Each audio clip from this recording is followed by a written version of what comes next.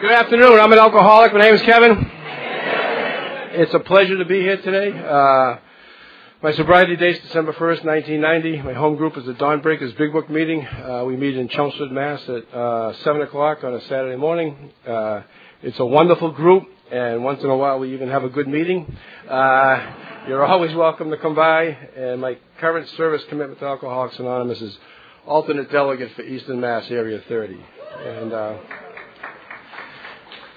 each of the speakers will go for about 20 minutes, and then as time permits, we'll have speaking from the floor. The sharing from the floor will be limited to 2 minutes each, so everybody has a chance. And it said to briefly qualify it, and it's neat that in Area 30 Eastern Mass, in September at our assembly, the delegate will say, is anybody going to this international convention? Would you consider making yourself available? So you just sign a piece of paper, and then I got a call in a letter in March this year, making sure that it was still ready. And the daily reprieve was the topic right away, and I like that because my sponsor used to say that he wakes up every day with a brand new set of old ideas. And that's what this daily reprieve for me is about, is changing some of those old ideas. I've been blessed enough to be sober for a few days, but I've never been sober today before. I got to do something today for my sobriety. I got to do something today for my recovery. And if I'm not working on my recovery, then I'm going backwards. And I love the fact that it's a day at a time. And I love the fact that just coming in here and trying to be of use has given me so many opportunities. And I'd like to thank you all for that. And our first speaker today is going to be Earlene.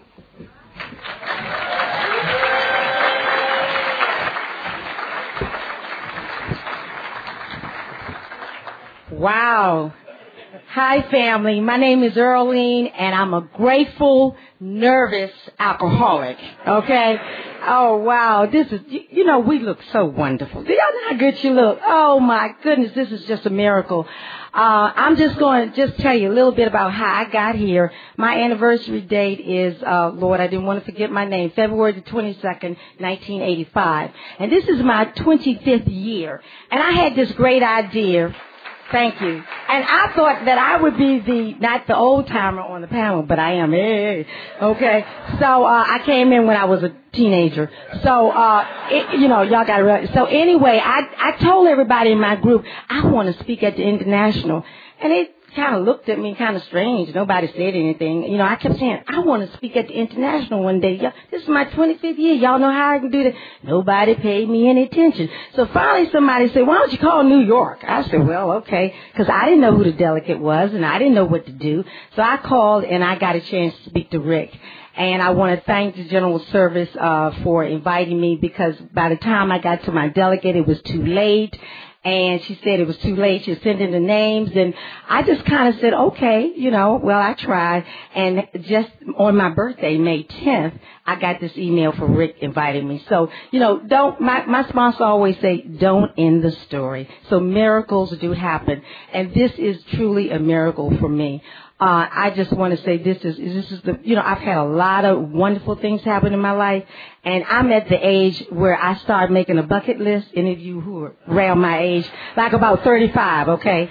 And so I started my bucket list, and I told my sponsor, I said, we're gonna take Tom Joyner cruise, we're gonna go to this and that, but this is the top of my bucket list. And I've had so many great things that happen to me, but this is the number one thing, and I just want to say that. I really am grateful. I'm going to just give a little bit of my story, quick, fast, and dirty. My first husband was a bank robber, and my now husband is a cowboy. So that kind of gives you an idea how there was a lot of drama and a lot of excitement, and then there are horses and, poop and all that other stuff. So it's a little different. My life is a little different now, and it really is true. I married my childhood sweetheart, and I now know that the beginning of the insanity started then. We got married, and we shouldn't have got married, but I didn't know. We were fighting all the time, but I thought if we got married, it would be better. Guys, that don't work, trust me. And it just got worse. And when he decided to be a bank robber, he came from a very prominent family in D.C. I'm originally from D.C., Southeast Washington, D.C., and that's still home. Hey, and that's where I go to all my meetings. Somebody got me today. You don't go? I said, well, I just used to being home. And so anyway, he decided one day, really, back in the 60s, bank robbing was very, very prominent in D.C., whether you all knew it. I mean, it was just every week, and my husband was on the list. And the detectives on the squad really knew my name. They would show up anytime and say, my name was Smith. I've had 3 names. Anderson, Smith, Nance Wright. So I was Smith then, and they would come say to me, oh, Earlene, he's done it again. But what really happened for the insanity that I thought something was wrong was that one day he used to keep arsenal, is that what you got, guns in the house? And I know why guys today don't keep guns in the house, but with women, with wives. But anyway, he had guns in the house. And this particular day, as usual, I was drinking because, see, alcohol became my best friend. It was my companion because he was never home. And I would drink every day, all day. And I remember getting upset because he didn't do something that I wanted him to do. And I got one of his guns. And so he used to carry a pistol. And I didn't know that the pistols at home weren't loaded. See, that's another thing. But his pistol was. And he proceeded to pull it, and I pulled it, and I was drunk. You know, when you're drunk, I mean, really, that was my first blackout. I think that was the beginning of the disease of being dis-ease in my soul because I didn't know. I was crazy. Who would pull a gun on somebody that had another gun? And now I know when you pull a gun, you're supposed to use it. I didn't know that. I thought you could just scare somebody with a gun. And I remember him telling me, he said, if you had pulled the trigger, I would have killed you. And that was my husband. And I knew then something is wrong with this picture. You know, I don't understand. And thank God he went to jail. And I was kind of set free. And I kind of tell that story because, you know, that was being in bondage. That was being in bondage, not only to the excitement. I had a bodyguard. And I used to tell people I didn't live in a Bonnie and Clyde life, you know. And I thought that was exciting. Matter of fact, the movie was out then. And I really kind of thought that's what we lived. It was fast. It was exciting. There was a lot of alcohol. There were a lot of other things, the traveling. There was a lot of money. It was just exciting. And I got caught up and I got addicted to that lifestyle. Oh, my goodness. Bright lights, here I come. And I moved from that husband to another area. Once again, bright lights, owner of a really well-known restaurant and club, and my drinking just got worse and got worse and got worse. And somewhere along the lines, anybody seen that new commercial with KYS where the man and the woman is together and they say it's a boom? Well, you know, that, and I keep saying, wow, is it like, you know, a boom? And then that's how my first drink was. But somewhere along the line, it failed me. It was no more booms. There was no more booms. It was always, depression and let down and disappointments and feeling of emptiness. The alcohol used to fill the void, but it was no longer working. And I didn't know what to do. And the more I drank, the worse I got. And one day I reached out, and there was this commercial that said, if you think you have a problem, call this number. And I reached out for help. That's the first time I had ever in my life asked someone to help me. Because, see, I could always get it together with a drink. I could always fix it. I was always the person in control that would help everybody else. But the first time in my life, 25 years ago, I reached out to somebody else. And that's what I have been doing for 25 years. I still have a sponsor who I talk to every day. I still have, this is all DC. DC just got, hey, DC, raise your hands, all of DC. Hey, I brought them with me, okay? I was going to make sure somebody was going to be here today for me. I don't know about y'all. I brought them with me because you all have taught me this is a we program. I don't have to do anything alone. They know I'm nervous. They know what I've been through. I am not alone. One of the things that I have learned to do, you know, I'm a PK kid, so I'm also a late bloomer. I think that's why I broke out so wild and so crazy in the beginning. What's my time? I don't want to go over time. I'm okay. All right. I'm going to talk a little fast. But I was a late bloomer, and I wanted to get out and see what the world was about. And I just didn't, I was very protected, and that's what I decided to do. When I did get out, what can I say? My first drink got me drunk. I never could sip. Cigarette, sip. What do you mean sip? I sip. I watch, you ever watch anybody in a restaurant now and they have a drink and you're eating and you kind of look and you know what it was and you look back and it hasn't moved, it's still the same thing. Like, why do they waste their money? I would have been on my third, fourth, or fifth drink. So I'm talking about the Daily Reprieve. I've learned to come in here and listen. I still take suggestions. I do have sponsees. I have had one sponsee, Tracy, for 15 years. And what can I say about that? I don't know. It's just a blessing. Lee, they teach me. A lot of times they teach me and I have to step back and look. I came up with a religious background, and we were into a lot of religious activities. But my daily reprieve of praying is not a religious activity. It is my intimate relationship with God.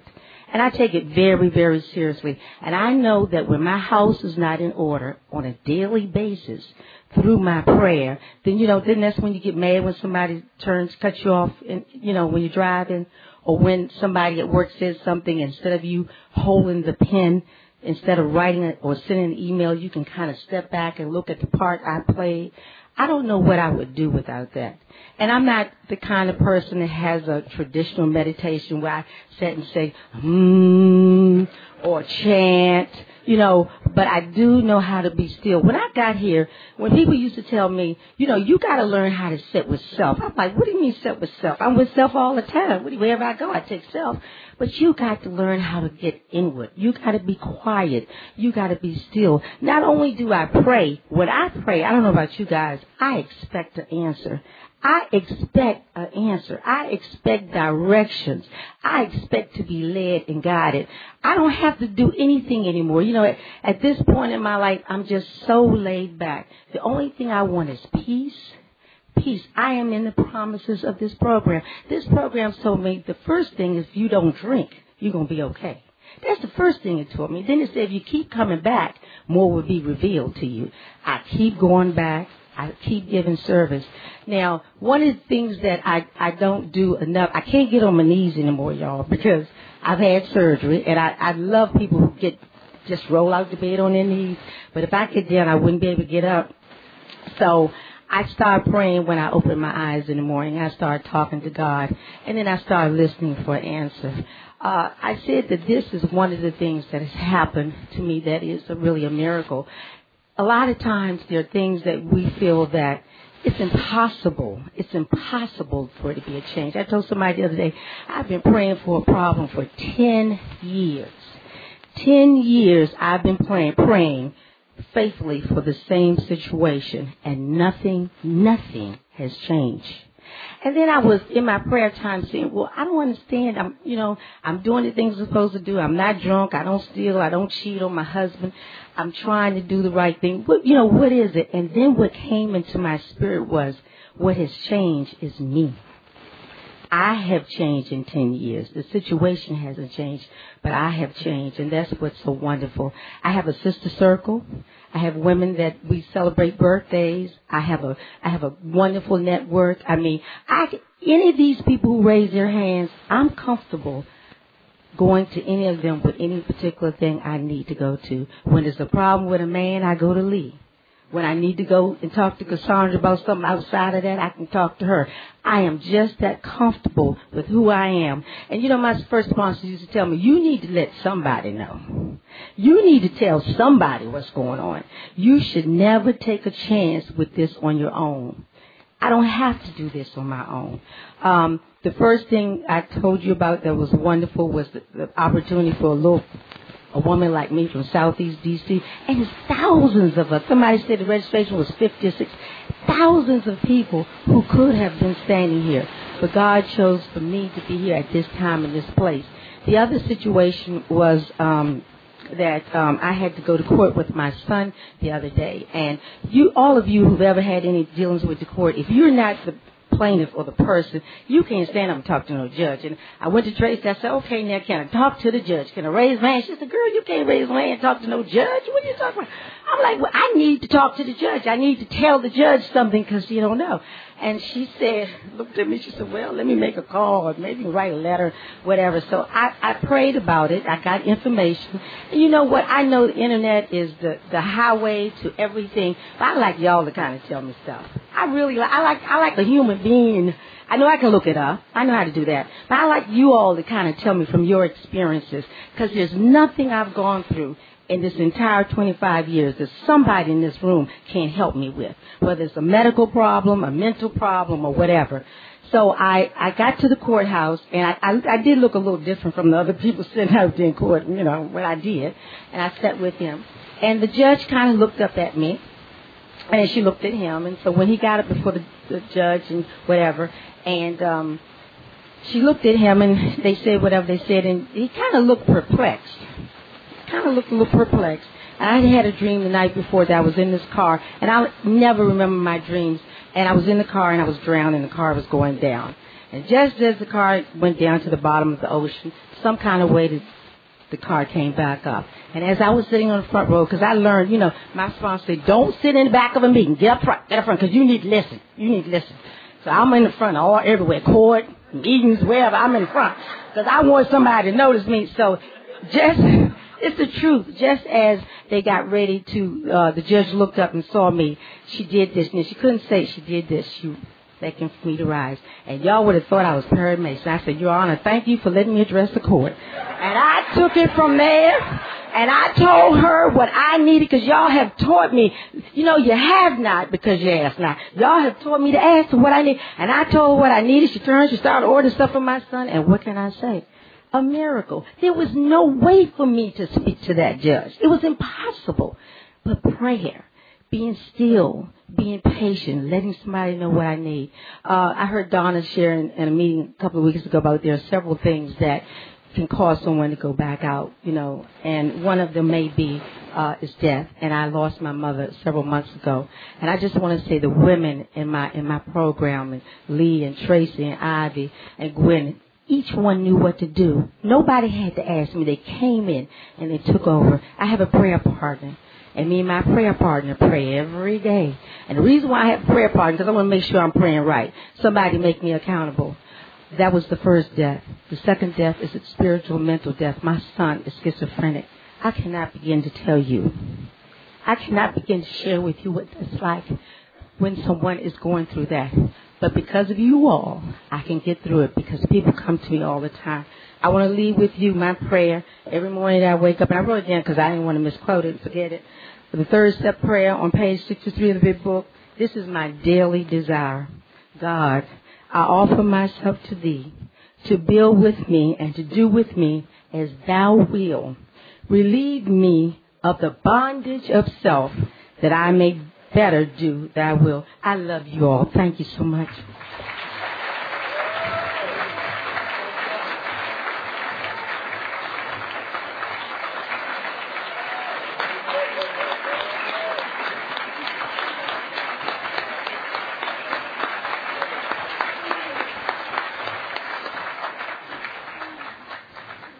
Thank you, Rolene. Our next speaker is Jim.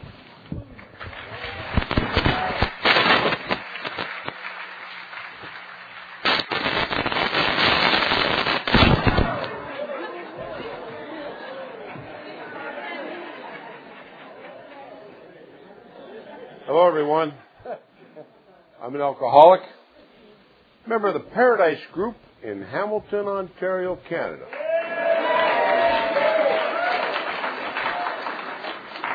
And my name is Jim. First of all, my good buddy over there, the chicken man, is here. Don M., 35 years yesterday. Congratulations.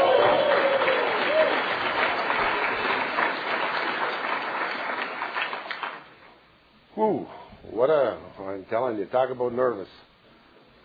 I've been nervous for a little while. I want to thank the committee for asking me.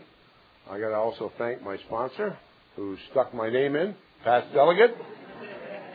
I don't know whether he wanted to get even with me or not, but it's always good to have a past delegate as your sponsor.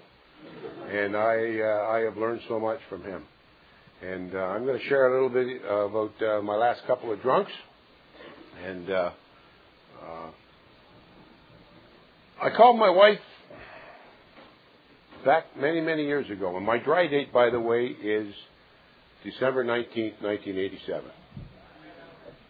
And I called my wife at home from work because I didn't know what I had done the night before. And I called her home, and I heard those magic words, "We have to talk."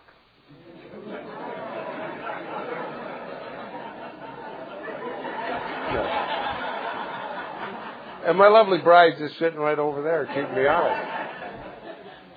And so I said to her, "Well, what do we have to talk about?" Because I don't know about you, but I can make those excuses, I can have 100 of them by the time I get home. And she said, "Wait till you get home." And I didn't want to go home. I don't know about you, but I did not want to go home. But a guy's got to eat, right? Great. So I went home, we had dinner, and then we started talking. And then with Susan talking, and I started backing up, and she got me into a corner, and I ended up walking right out the side door. That's how I handled that situation, because I needed to have a couple, just to take the pressure off. And I came home that night, and I almost made it home. Almost made it home. I could see my house. I was 2 blocks away from my house when Hamilton's Finest pulled me over.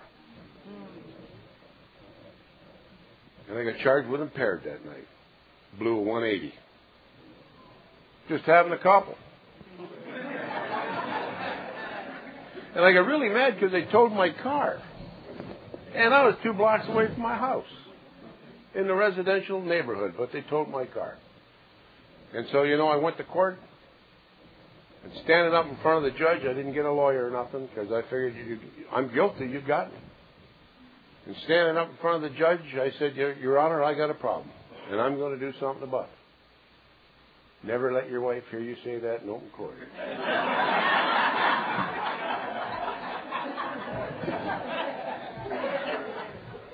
Susan was going to help me too. And every day I came home from work, I lost my license for a year, by the way, and every day I come home from work, she'd ask me, "What do you think about going to Alcoholics Anonymous?" "I don't want to go there." "I'm not that bad." She said, "Well, you better maybe talk to them at work. They have an employees assistance program down there at work. Why don't you go talk to them?" So every day I came home, she'd ask me, "Did you see him?" And I said, "Well, they were too busy today, honey. The fella's in charge, he's on vacation."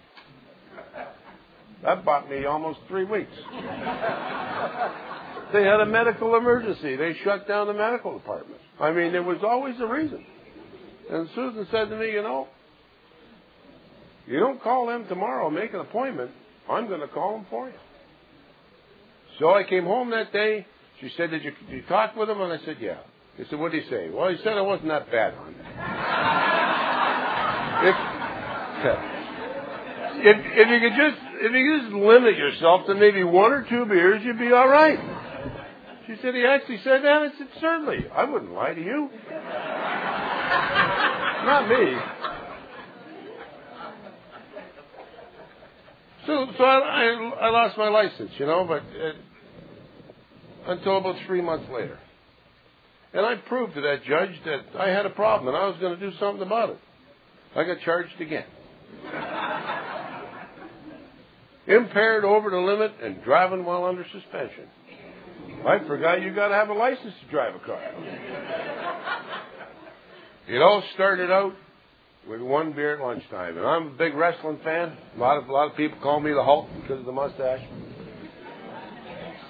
And I'm a big, big fan. So I'm having a beer at lunchtime. My wife walks by and said, "Hey, what are you doing?" I said, "I'm just having one. Get off my back." Well, when she talked to me about 2 weeks later, she said to me, "You were fine at dinner." I said, "We had dinner?" I was in a blackout. I didn't know. But I got charged that night again and blew a 260. See, I had no idea where I was going. I hopped in the car, got about 4 blocks away from the house. The light was red, and I just stopped right at that intersection, that white line. Well, just a few feet, just a little bit over, like 15 feet into the intersection. And this car was coming down the road, and I met him at the same time and ripped the side of his car right off. And I'm lucky nobody was hurt. Well, this time it was jail time. Well, I'll tell you, that next morning, I called Alcoholics Anonymous. I mean, when I got up, my wife was crying. She was going to have to do one of the hardest things she's ever had to do in her life, was ask this drunk to leave. Everything I owned was in luggage by Glad.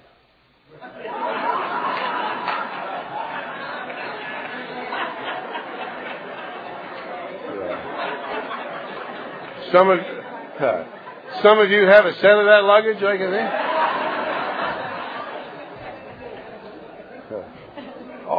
I had 10 matching suitcases for $1.49. And I was on my way out. So I had to think fast. So, I made the phone call. They sent a buddy Jack up. Jack ended up coming up and taking me to my first meeting. And there I am, cleaned up a little bit, looking out the front window, and I'm telling you, Jack looked like a drunk. And I just shook my head. I didn't know what this thing was all about, but I just followed Jack around. See, Jack did something that a lot of people just don't do anymore. Jack took me to a meeting every day. He just didn't say, here's a list, son, away you go. He took me to the mission. My first meeting was down at the mission. And he smiled at me. He called me his remember when. But Jack wanted to take me down to the grassroots. And they had a gratitude meeting going on, and there was food all over the place, and I figured maybe Jack called ahead, just to keep me interested. And I also figured that maybe I could help a few of those people, In a couple of weeks, I looked around, they looked pretty sick. In a couple of weeks, this thing, I could maybe help a few people.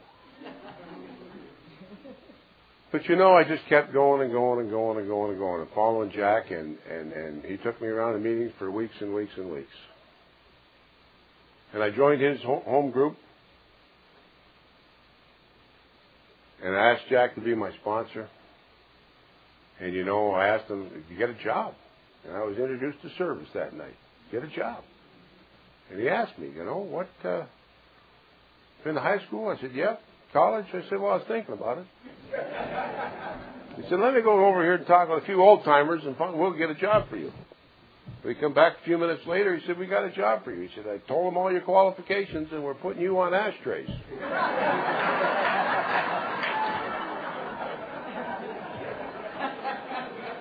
And that's how I started, doing ashtrays, one on every other seat, But I stuck with it. But I'll tell you something. I got my 1-year medallion. My wife was there. Whoop-de-doo. She knew I was pulling a con. That's what she figured. He's got a drink yet. I just got to sit back and watch him. And all the way up to my 4th year anniversary. And when I got my 4-year pin, my wife asked me to go back drinking. Because she said at least it was predictable. So I was having a dry drunk. I just put the cork in the bottle. I just read the steps and just the ones that applied. And I was going to rewrite 2 of them.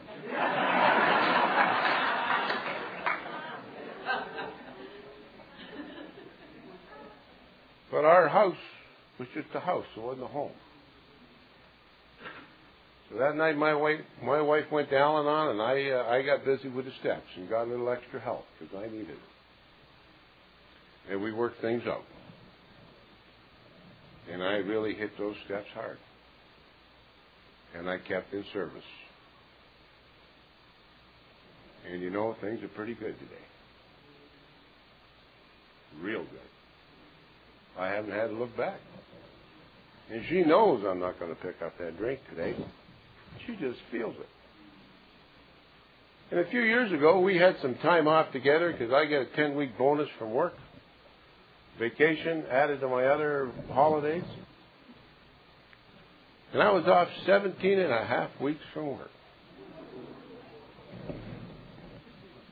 And at the end of it, my wife said to me, you know, it's kind of nice having you around here. Compared to that first day when she met Jack and she said, you keep him.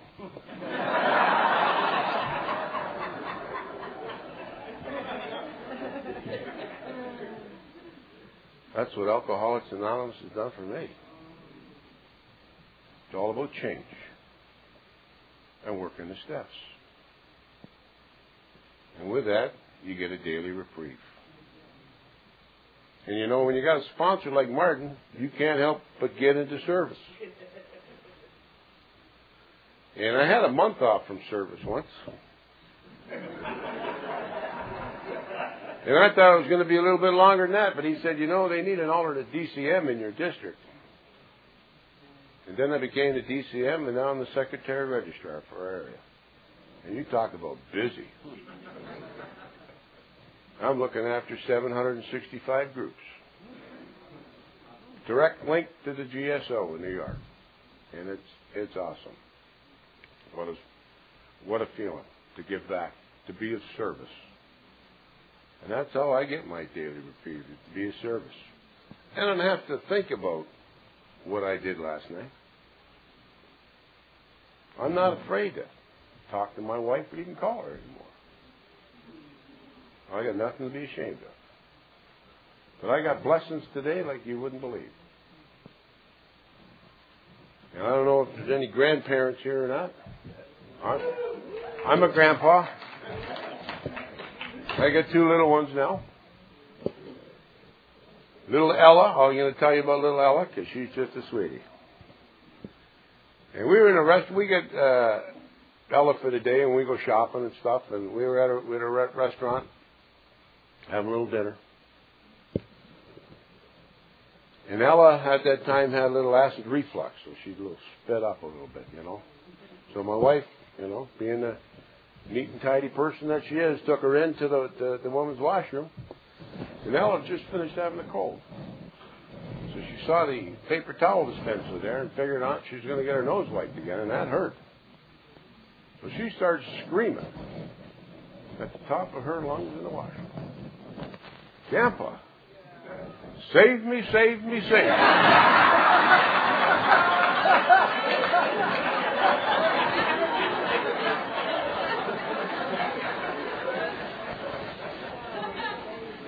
Now just imagine, I mean, that's got to be a proud moment in any grandpa's life. But just imagine not ever hearing that because you've been banned from your son's home from drinking. I'm a very, very blessed man today. I got two good boys. And they call every day. I got a sponsor that saved my life. Because a few years ago, I was going to walk away from service. It was those personalities before principles. And I was under attack.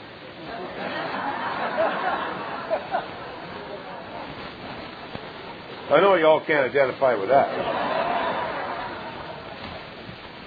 And you know, they were going to vote me out from being a DCM because I didn't attend the meeting. And the night that I was going for the vote, my wife was throwing up. Sick. We hadn't both slept in a month. And people were patting their hand on my back saying, well, don't take it personal. You know, I went to, my sponsor dragged me down to the Eastern Canada Regional Forum. Took 2 days to drive down there to Truro, Nova Scotia. And when you got two delegates, a couple DCMs and a GSR, you can't not talk. You talk about service, you know. You can't help it. And meeting the people from GSO, unbelievable. Renewed me. To hell with them people. Right? I'm standing. No matter what. I'm standing. And thank you very much.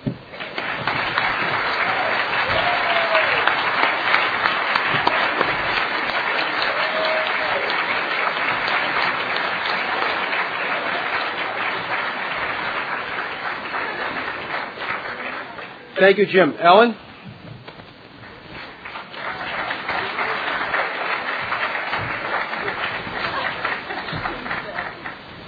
The guys are kidding me because I wasn't nervous standing up there. Jim goes, "You nervous?" I said, "No, that Miss America thing has come over me."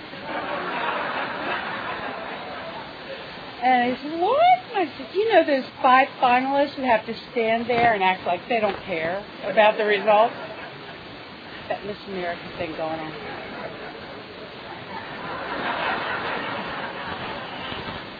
I'm going to try to get through this without making that thing crack. Do you have any suggestions? There we go. Okay, my name is Ellen. I'm an alcoholic. Hi! My sobriety date, I'm the baby of the group, is August 2nd, 1999. Thank you. And, of course, I'm here to talk about a daily reprieve. Last night, our bishop, we were having dinner, and he said he had heard somebody describe it. I'd been given a spiritual battery that only holds a 24-hour charge. I said, good, there's a sermon in that.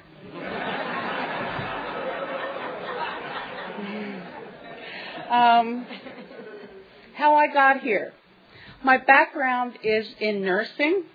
I was a mental health nurse. Physician, heal thyself. And I was that nurse on the other end of the line that somebody called about you and said, "I got a hot one here. He's got this many years of drinking and that many blackouts, and he's been in jail this many times, and I'm on the other end checking off boxes. Yeah, he meets the criteria. You can admit him for detoxification. We'll talk again in 2 days. I'll authorize that much. No, nothing more." And yet, I was drinking daily. I was depressed, more depressed than I'd ever been. But I didn't have jail. I didn't have all the not yets and everything. So I couldn't be diagnosis 303.90. Me? And I had the support of my peers because we were so acclimated to that checkoff system that when I finally outed myself at work, they said, "You're not an alcoholic." And I could see the little tick boxes going off in their heads. I qualified. I was seeing a therapist then, and she said, "You are an alcoholic. I don't care if you don't meet the criteria for 303. She said, "You need to go to an AA meeting, and then you need to go to another AA meeting. You need to report back here next week. You're an alcoholic." Okay. So I went to a meeting. I was too proud to ask somebody outright, "Is this the AA meeting?" But I knew, find the coffee pot, find the people around the coffee pot. There were a couple meetings going on at that church that night. And just followed the people that had the coffee. Wrong. I wound up at a Jews for Jesus meeting.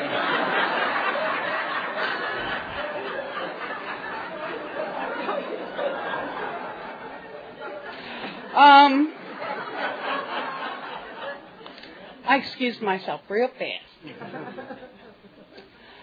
I want to give you a list of my thoughts in real life, in real terms, so that you would see that I am really serious about my daily reprieve. And the cost of it is to maintain my spiritual condition. Can you do that magic again? Okay. Alrighty. Early on in my recovery, if you're new in recovery, you can start working on this now. It's okay. I give you permission. And my first big thing, see, to me, maintenance of a spiritual condition means eliminating the obstacles that keep you from hearing God's direction. And one big obstacle was I was dating several men all at one time and corresponding with others on the internet. Because I'd just been divorced and I wanted to know if I was marketable. But there was no degree of attention that would feed that. You know? Well, you might like me, but I need 10,000 more to like me. And my first sponsor said, this is rule number 1, leave the boys alone. The men will entertain you, but the women will heal you. Tough words. I tested that.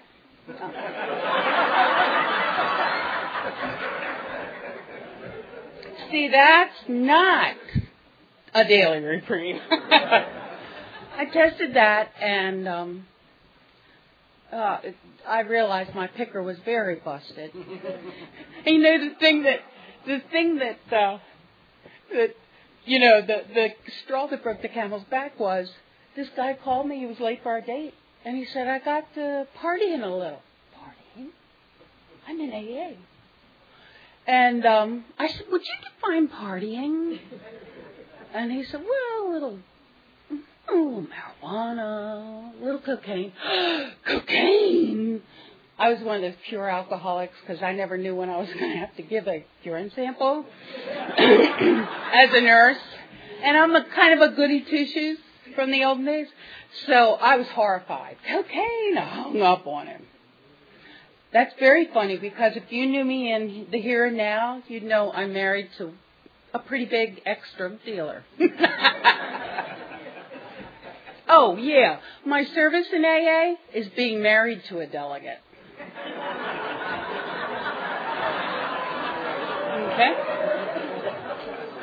Okay. Thus ends Leave the Boys Alone. The next one is I met my husband-to-be, never realizing he'd be my husband-to-be. But I heard him share at an alkathon at Christmas time, my first Christmas in AA, and I just learned my lesson about Leave the Boys Alone. And I said, that is a remarkable man. But I knew my lesson. And I just put him somewhere on some distant shelf. And applied myself to maintaining my spiritual condition. I sort of call it my year of purification. It worked. I followed directions. It was a little hard to end it with the boys, you know, but enough with the boys.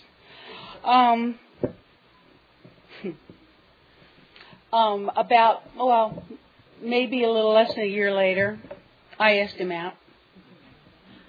And he agreed. And then I dumped him. And that was exactly the right thing to do because no woman has ever said no to him. And I wasn't playing him. I was just worried. I was just worried about where this was going and whether it was going to knock me over spiritually. Careful, girl. After my husband and I started dating, and we got to talking about our spiritual conditions individually and together, I said, look, I used to be a major church lady. And I really was. And there was a time where I was teaching Bible studies and, you know, doing all these saintly things. And I had earned my halo. And then, for whatever reason that happens to us inside, the cancer began. And there was no connection left with God, as I understood him in the past. And my husband would see me crying sometimes, and I'd say, well, it's because I need a new relationship with God. And I said, I know all the words to prayers. I can read that third step prayer, but it feels hollow. I said, what kind of God is this that leaves me bereft after, serving Him so well? And I said, I just don't even know how to talk to God or how to hear Him. So the prayer that I said was, God, I don't even know how to pray to you. I know you're there. Would you please give me some words to pray? Because I can do one of these, Heavenly Father, delicious prayers. But they're kind of fake for me. And so I said, God, just give me the words to say a prayer to you so you and I can get back into a relationship together. And I got the answer. It really was from God. It was 2 words. And I never would have thought these words up, but it was a beautiful prayer, complete in 2 words. And the words were, meet me. I said, what? What's that mean? So I did one of these, go to the dictionary, look it up to see if God made sense. He made perfect sense. Meet has like 20 definitions, but the ones that stood out to me were, get with me face to face, sit with me, meet up with me. Let's exchange ideas. The second one was, when you meet the rent, that means to pay for, to pay the price of. And I thought, well, I'm not paying any price. God's taking care of this tab. I thought, what a perfect word for that. Meet me. I'll cover your bill. I'll meet the rent for you. And the third one was, where 2 rivers meet and become one. That was a powerful one to me. I kept seeing Harpers Ferry, West Virginia in my eyes, where I think it's 3 rivers that come together and become one. And I thought, okay, this God is perfect. He knew just the right 2 words. And that's the only prayer I prayed for the longest time. Just meet me. And I felt like I was back on, the FM channel that I was supposed to be on. That was really good, because that's the beginning of real spiritual maintenance there. Midway through my history in AA, one of the things that I had to eliminate in order to continue to hear God was the way I was using food. And so I said, look, you're the God of my sobriety. How about you help me, just give me a godly appetite. Give me, it's standing in the way. Every time I pick something up, I want to jam the radio wave so I don't hear you about this. And so that's on January 2009, I started listening, letting God choose what the choices are. And I've lost 60 pounds since then.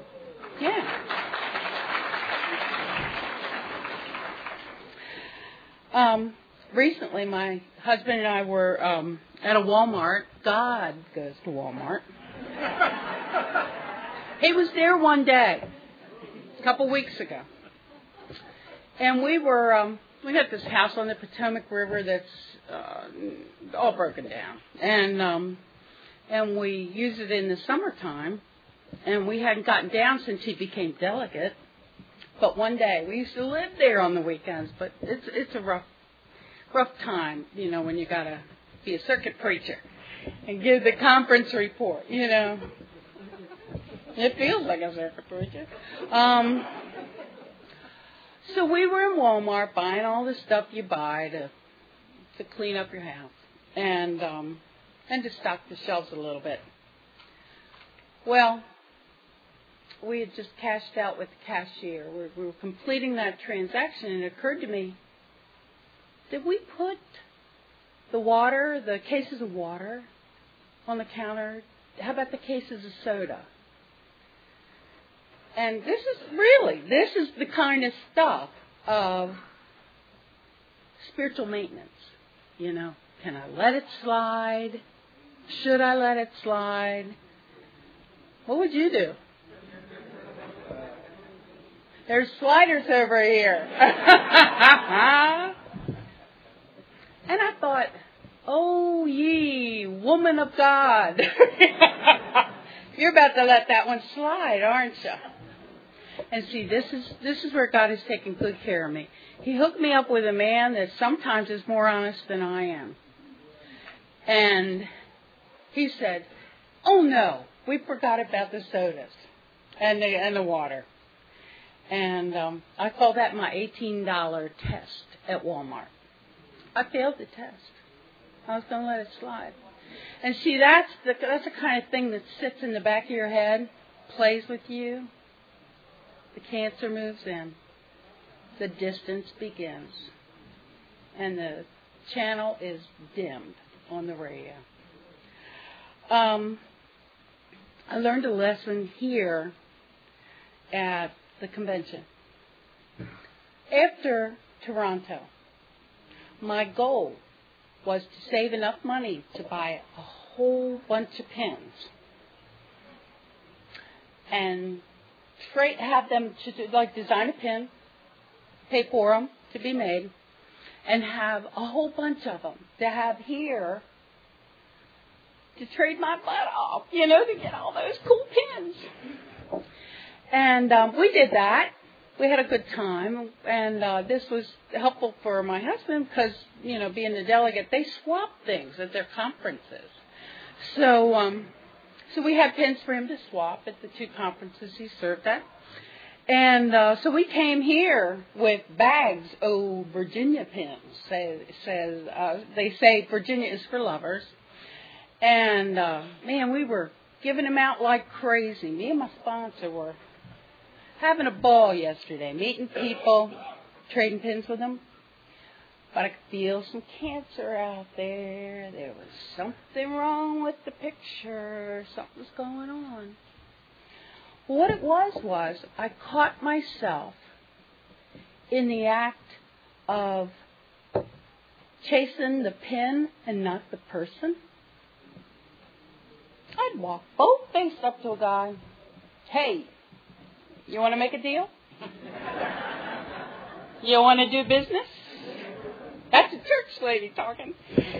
And then I never even noticed their name on their name tag.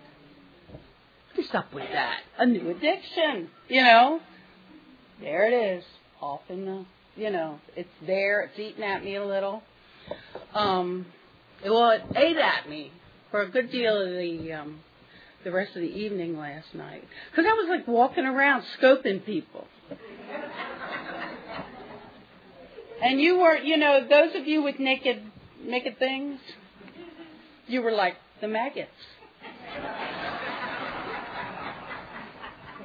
And I was Miss America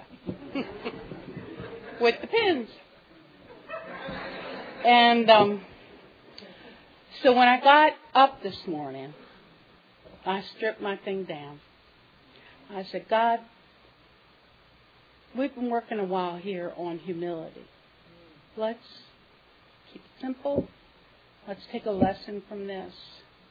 I know you're nagging me. I know how you work. And you're doing it. And today, your daughter is ready to look at it. Get rid of it.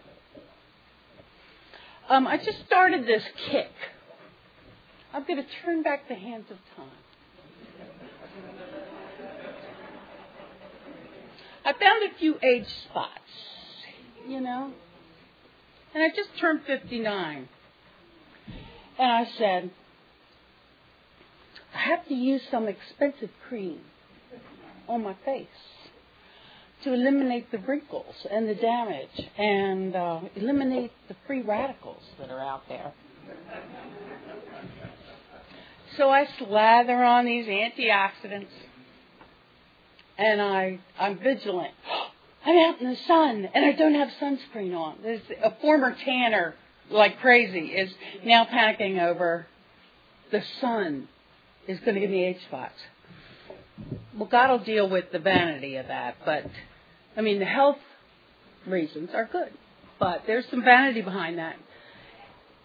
Would that I be as vigilant about my exposure to the sun as I should be that vigilant with contaminants to my soul.